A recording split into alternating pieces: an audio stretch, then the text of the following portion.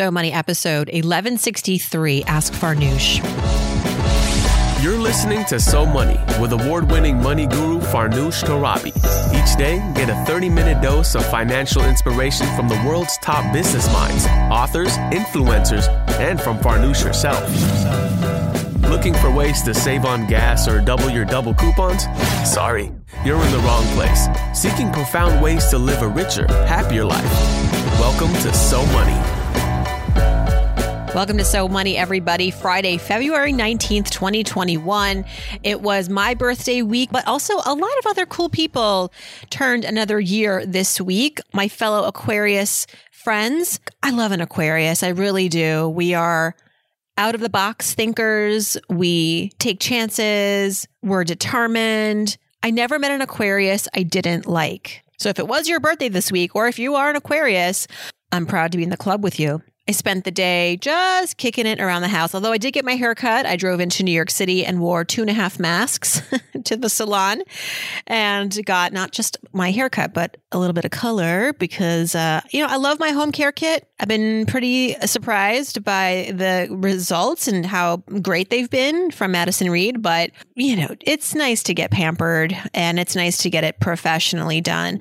Once in a while, I did make the splurge. It was my birthday. What could I say? Well worth it. And then the kids made me some chocolate cake. We ordered in. Nice, cozy, peaceful, restful evening. What else could you want in a pandemic? Let's go to our review section and select our reviewer of the week. This person will receive a free 15-minute money session with me. And this week, our thanks goes out to Jenna Lee Jones, who left a review on Monday. Amazing guests with valuable lessons. Jenna Lee says, I've been a fan of this podcast for a few years now, so this review is overdue. I most appreciate the diversity of both Farnoosh and her guests, and she does a wonderful job of highlighting the guests and their expertise. She said some of her favorite episodes recently have been 1146 with Sam Edis and Amy Nelson, 1147 with Ramit Sethi. We talked on that episode a lot about how to get your dream job. It is one of the top episodes of the year. And then just recently on Monday, I aired an episode with Steph Ziv, 1161. That was a favorite. If you missed that, by the way, that was awesome. Steph is an executive coach, formerly a talent manager at big networks, now helping people make hard decisions easy. Big life decisions, money decisions. One of my favorite excerpts from our interview was when she said, you got to get rid of the shitty committee in your head, all those bad voices, those negative voices telling you you're not worthy, you can't, you're not qualified, what if, the shitty committee. She was awesome. Jenna Lee, thank you so much for leaving this review. You went on, but I want to just say I'm grateful. I'm grateful that you've been a part of this community for multiple years, 6 years, ladies and gentlemen. Can't do it without you. Email me, Farnoosh at somoneypodcast.com, or you can send me a direct message on Instagram and let me know that you left the review, and I will promptly reply with a link where we can schedule a time to chat. So start thinking about what you want to ask me. Speaking of Instagram, are you following me there? I'm close to 30,000 followers, and I know that's small potatoes in the influencer world, but in my world, I'm so grateful for every single follower. I didn't take Instagram very seriously when it first launched, much like I currently am not taking Clubhouse very seriously or TikTok very seriously. Perhaps I will live to regret the day. I think I'll be okay with it. But Instagram, I like it, like the vibe. It's mostly a happy place. Although, was it last week? I did post something on my feed and most people agree with it. Some found it controversial. Some hated me for it. But it was my opinion of something that Dave Ramsey said on Fox News. Maybe you caught this. It went viral in the news. He said something what I found to be very disappointing and unfair, incorrect, about how the stimulus could help people. I was going to air that here on the podcast, that excerpt, but I was concerned about Fox News coming after me or Dave Ramsey coming after me because maybe I'm not allowed to do that. So you can go find the clip. But essentially, he was saying that he doesn't believe in a stimulus and that if you are somebody who is looking for the stimulus to change your life, then you've got bigger problems. You've got a mental health problem, maybe you've got relationship issues, on and on and on, like really kicking people when they're down.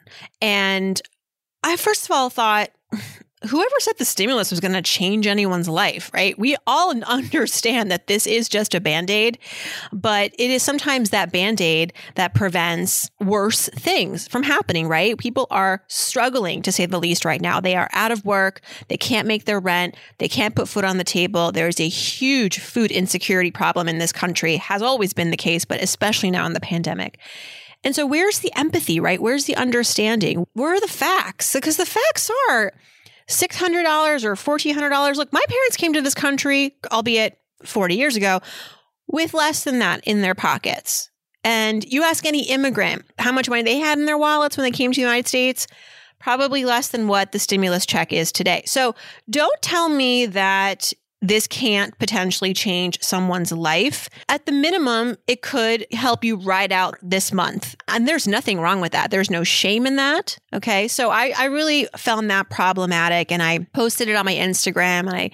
And rather than talk about why his comments were disappointing, I instead used my platform to let people know that there are many more fantastic financial leaders out there that are giving wonderful advice. But on top of that wonderful advice, they're also extremely understanding, empathetic. They'll admit when they're wrong. They'll admit when they don't have the answers, but they will get back to you. And so I listed some of my favorite financial experts in the world, and the list was not complete. I apologize for many of the people that I did not mention, but these are the people that come to mind immediately, because they are not just putting out the good work, but they're willing to go there, right? They're willing to say the things that need to be said about inequality, about bias, about inequity.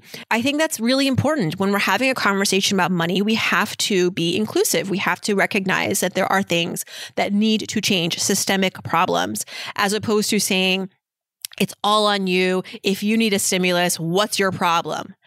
Well, let me ask a question. If someone needs $600 in America to make ends meet, and that is their life preserve, what does that say about America?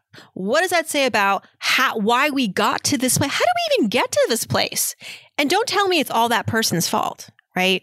So I didn't like what he said, and I posted on Instagram, and I got tons and tons, thousands of people engaging. And that's it. I had people write to me privately and say, hey, Farnoosh, I'm conflicted. I love your podcast, but I've also taken a lot of Dave Ramsey's programs, and he's helped me get out of debt.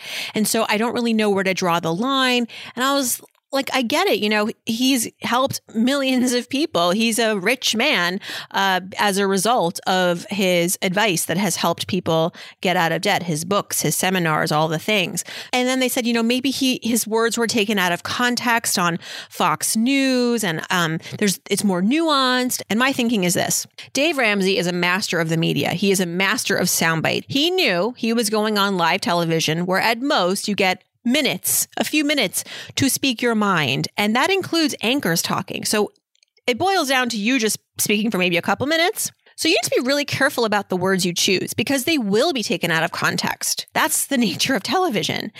That's why it's not a newspaper article where you have maybe 1,000 words that you can use. On TV, you don't have that luxury. He knows this. Don't underestimate him on that regard. He knew exactly what he was saying. He knew exactly what he was doing. So this idea that he was misinterpreted or he didn't have the chance to explain himself, I'm calling BS on that. If he didn't mean it, he shouldn't have gone there. If he didn't mean for it to come out the way that it did, he shouldn't have gone there in the beginning. He shouldn't have said, if you accept a stimulus, then you have big problems, that you have a mental illness. Come on.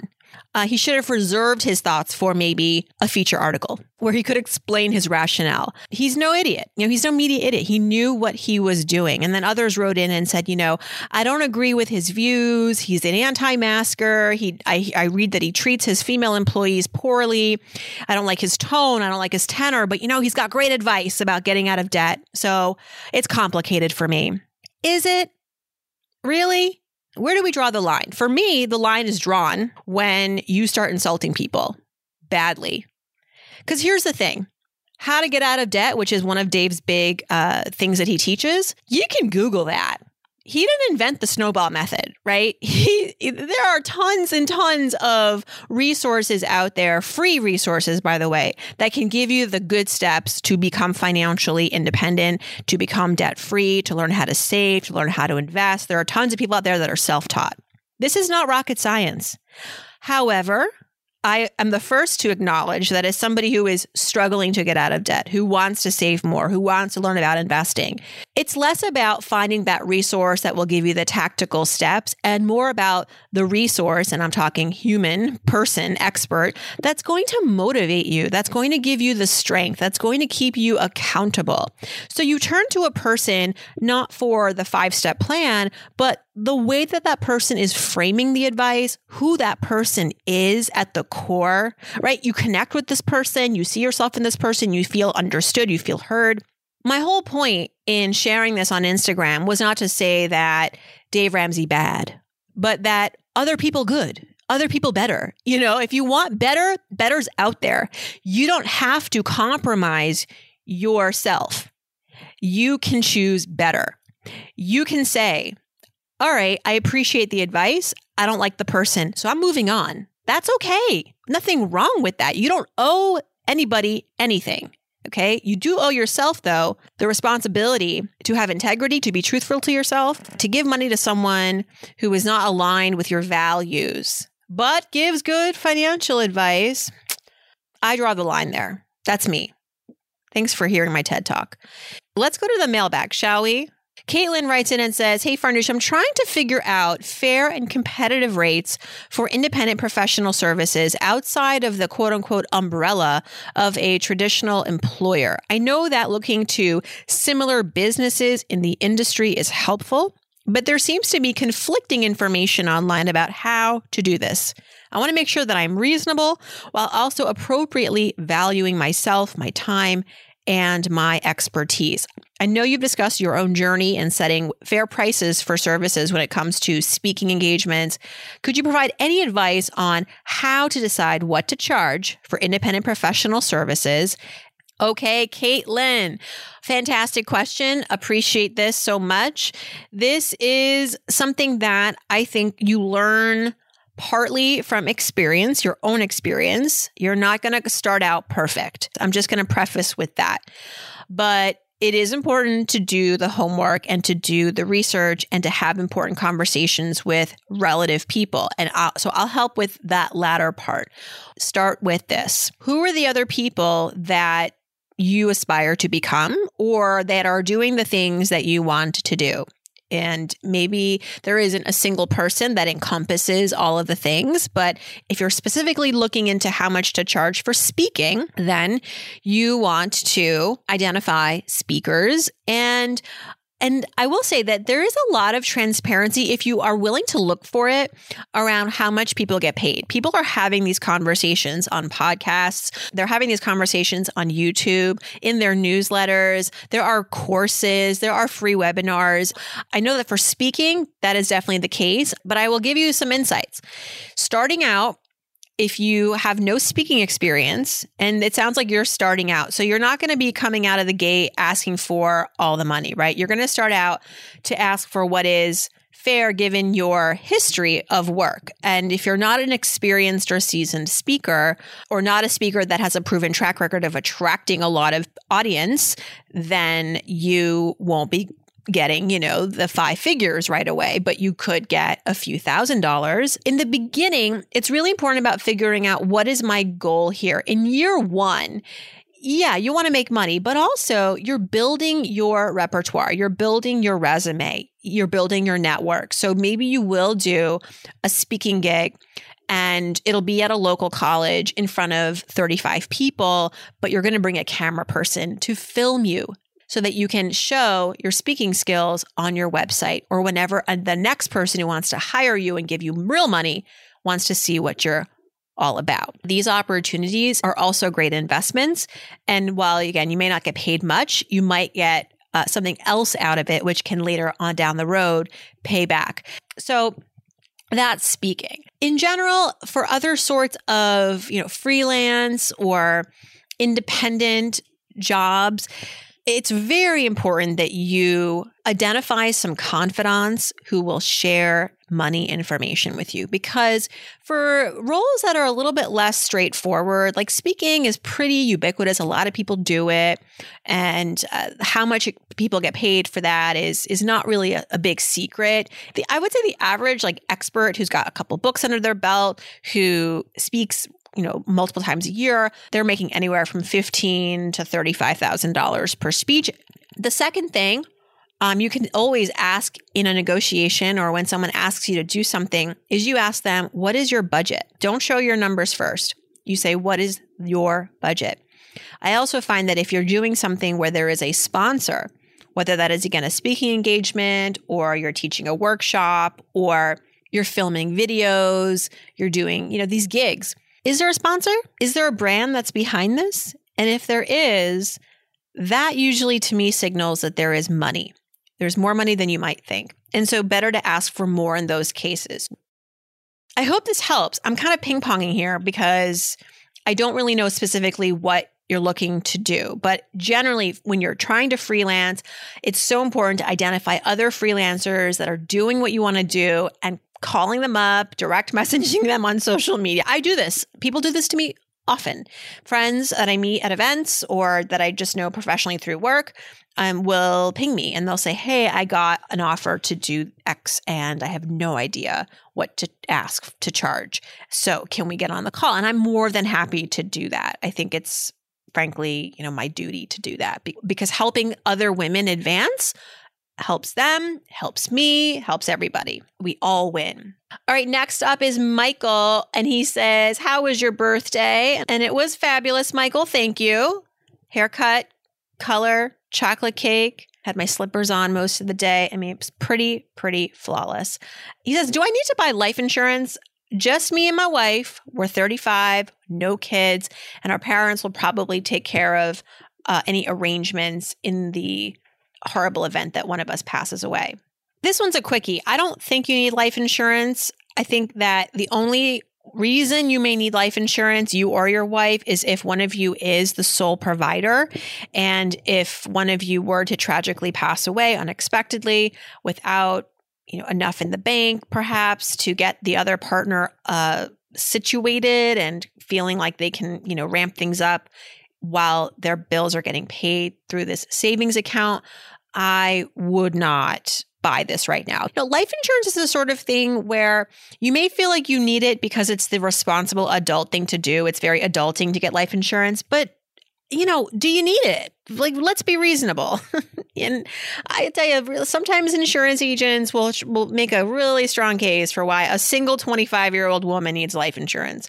Because maybe, she doesn't have a little bit of savings for funeral costs, or maybe she does want to leave money to a younger sibling, or she is taking care of people.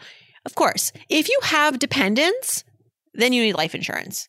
If you don't have savings to cover funeral costs, okay, a small life insurance policy, but also you could just save your money and keep it in a bank account for indefinitely. And that's why, again, having an emergency savings account is first and foremost. Beyond that, if you think you're going to need money in case of a life-threatening situation, then life insurance might be something to look into. But right now, Michael, I think you can save your money. Chrissy writes in next, and she says, hey, Farnoosh, I have been listening to your show since 2015. Oh my gosh, Chrissy, 6 years. I feel like we're siblings at this point. I feel like we're attached at the hip. She said, I started when I first graduated from college, and your topics continue to teach me and inspire me at different levels of my life. Thank you for this beautiful resource. My question for Ask Farnoosh is this. I need help making a financial goal for 2021. I made my 6-month nest egg last year and aggressively saved. I make $90,000 and I'm up for a promotion, so my income will increase in June. I have no credit card debt. I contribute 12% to my 401k, which also includes company matching. The company I work for also gives us a pension, so I think retirement plans are covered. I do have student loans, but I refinanced it last year and I'm on track to pay it off before I turn 30, so that's in 2 years. I have no desire to buy a house because it is just insanely high in Arlington. I don't have children either. Any perspective would be good. Do I just throw money at my student loans then? Hey, Chrissy. Oh, wait, I kind of see myself in you. I remember being around your age and making about $90,000 a year, had a little bit of my student loans left, was contributing to my 401k, perhaps not as much as you were. I didn't have a pension, so that's pretty awesome. Here's the thing, Chrissy, you don't need an immediate goal for 2021. I think it's perfectly fine to say to yourself, I'm going to be on cruise control this year. I want to maybe ramp up more of my savings. You don't have to make a decision every year, big life decision every year, and afford that life decision every year. There is a lot to be said with feeling at peace in your financial life, feeling as though if something were to happen that was unexpected, and it could be a good thing, like someone comes up to you and says, would you like to move to Australia for the next 2 years and work at our company? You know, that's going to require maybe some moving expenses or moving to a foreign country. And, you know, it's just nice to have money in the bank for these opportunities that come up that maybe we weren't expecting, and we can do them without even thinking. Because yes, you know, it sounds great. Take comfort, enjoy your hard work. You have done incredibly well for yourself. You saved aggressively, like you said. You have a 6-month nest egg. Enjoy it. Enjoy it. Don't feel pressure to keep on keeping on with your financial goals right now. Your life will keep going on, and you will be introduced to ideas. You know, keeping your eyes open is not a bad thing. If you have a lot of excess money, not a bad thing. Good problem to have. But maybe you do want to look into alternative investments. Maybe you do want to start a brokerage account and start investing additionally for maybe not retirement, but a goal in 10 years, a goal down the line. I'll tell you, when I was in my late 20s, I didn't realize that I was going to get laid off. And having money in the bank afforded me that transition time to not feel stuck and to not make knee-jerk reactions that related to my career, that I could sort of take a beat and examine the pros and cons of going out on my own. And eventually I did. And then, you know, it took a while for things to ramp up financially. So again, that savings provided me with an invaluable cushion. And then a year or two later, I did buy a piece of property. And so you don't know what you don't know. You don't know how you're going to feel this time next year. Maybe an opportunity will come up that you're going to want to fund or afford. Keep your money safe. Keep saving. I wouldn't pay off those student loans extra aggressively. You're on a good course to be debt-free in 2 years. I assume the interest rate, since you refinanced, is at a good place. You don't need to go crazy to pay those loans off. There's a mentality out there that all debt is bad debt. Being debt-free is the dream. But if you are, rather than putting money towards these low-interest student loans and perhaps putting it into a brokerage fund or adding more to your retirement, that's where the smarter money goes, in my book. So the hierarchy here, 1, don't freak out. Don't worry. You're a go-getter. I can sense it from your question. Like you're a little bit, like things have sort of plateaued a little bit. You're like, oh my God, I should be doing something with my money. This is not responsible. I am not an adult. You are. You have done wonderful things and I applaud you. So enjoy it. 2, give yourself time. Keep your eyes open. Keep your ears open. Life might just happen, right, to you. And rather than having to react, you can embrace. And that may mean a job opportunity, that may mean a move, that might mean taking some time off because although you love your job now, maybe you don't in a year and you want some time to sort of, think it through and move on to your next thing. Maybe you want to go to grad school. Maybe you do end up wanting to buy a house. You don't have to figure it all right now, but keep these thoughts going. Keep these thought bubbles happening. Talk to other people. There are opportunities out there you may want to fund, but you just have to keep on trekking and asking and listening to this podcast because there's a lot of inspiration on this show. I've learned a lot from my guests and the things that they have done with their money. So Chrissy, thank you for your question and good luck to you. Lastly, S. Morris 79. Hey, Farnoosh. She says, I moved my Roth and regular 401k to a financial advisor a few years ago. The fees are 1.5% of my managing assets and the money hasn't grown much. Can I move these accounts to an index fund or a mutual fund, or would I be better off moving to my new 401k, which has lower fees and is performing pretty well? So yes, all of the above. I think that the last thing you want to do is have a fund manager manage your 401k. That seems a little silly to me. I did it actually for a couple of years until I realized how silly that was. So we all have to sort of go through the mistake. But I was like, why am I paying somebody to essentially not do anything? Because my 401k and my IRA were pretty much on cruise control. I was invested mostly in index funds. She wasn't going in and making trades every day or every week, nor would I have wanted her to. So it seemed a bit excessive and unnecessary to hire someone to look this over once in a while. So I did eventually say to my financial advisor, we are going to break up and thank you for your services, but I'm going to basically continue working with the brokerage where you have been overseeing my investments. I'm going to now oversee those investments. So I called the brokerage and they actually moved my funds over to their robo-advisory, their automated platform. I just had to sign a couple papers and now I can go online and observe my investments as frequently or as infrequently as I want. There is a small management fee that you pay the robo-advisor, but it is a fraction of the cost of paying a human. So for you, I would either move it all over to that 401k, which is not a bad idea because consolidation under one roof, that's convenient. If you already like the performance, you already like the low fees, great. That's a viable solution. Or you could move these funds into, let's say, a new IRA at a robo-advisor or automated platform. We talk about them a lot on the show. Wealthfront, Betterment. I use Charles Schwab. There's the Intelligent Portfolio at Charles Schwab. So there's so many choices. It's kind of like pick your flavor. They're all relatively similar in what they offer. The fees are more or less the same, but it's sort of like what speaks to you. Before we go, I want to give a shout out to some of my podcast students. These are podcasters who completed the Pays to Podcast 8-week accelerator and launched by September 1st of last fall. So right now, they're now 7 months in.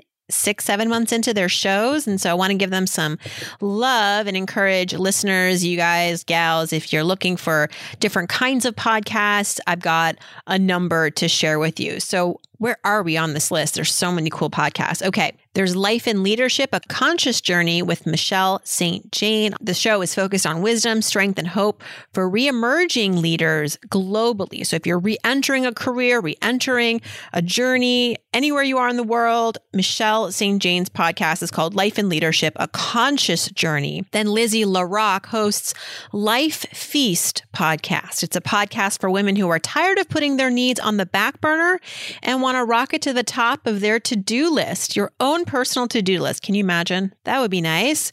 Get ready to banish stress, get back your time, and feast on life. And speaking of making the most of your life, tune in to Living Out Loud with Loretta, a podcast about the pursuit of equilibrium for parents, striving to be a great parent while not losing your individuality in the process. If you're a marketing nerd, check out Marketing and Cocktails, hosted by Vanessa Shepard. Marketing with Cocktails is a podcast for entrepreneurs, side hustlers, full-time business owners who want to market themselves ethically. They want to have amazing launches and scale their business profitably. The show digs into the mindset, the habits, branding, marketing tactics, and business strategies to help you build buzz and make money doing what you love. And then also there's Mindset First, hosted by Linda Perry, a show dedicated to showing growth stage entrepreneurs how to build a more intentional and successful business using Linda's Mindset First framework. And thank you for subscribing to So Money. Thanks for tuning in. Really nice to spend my Friday with you. Remember, you can always send me your questions on Instagram through the website if you click on Ask Farnoosh at somoneypodcast.com, or you can direct message me or tweet me or email me, whatever you like. Just don't Clubhouse me or TikTok me because I'm not really hanging out there. Thanks for everything, everybody. I hope your weekend is so money.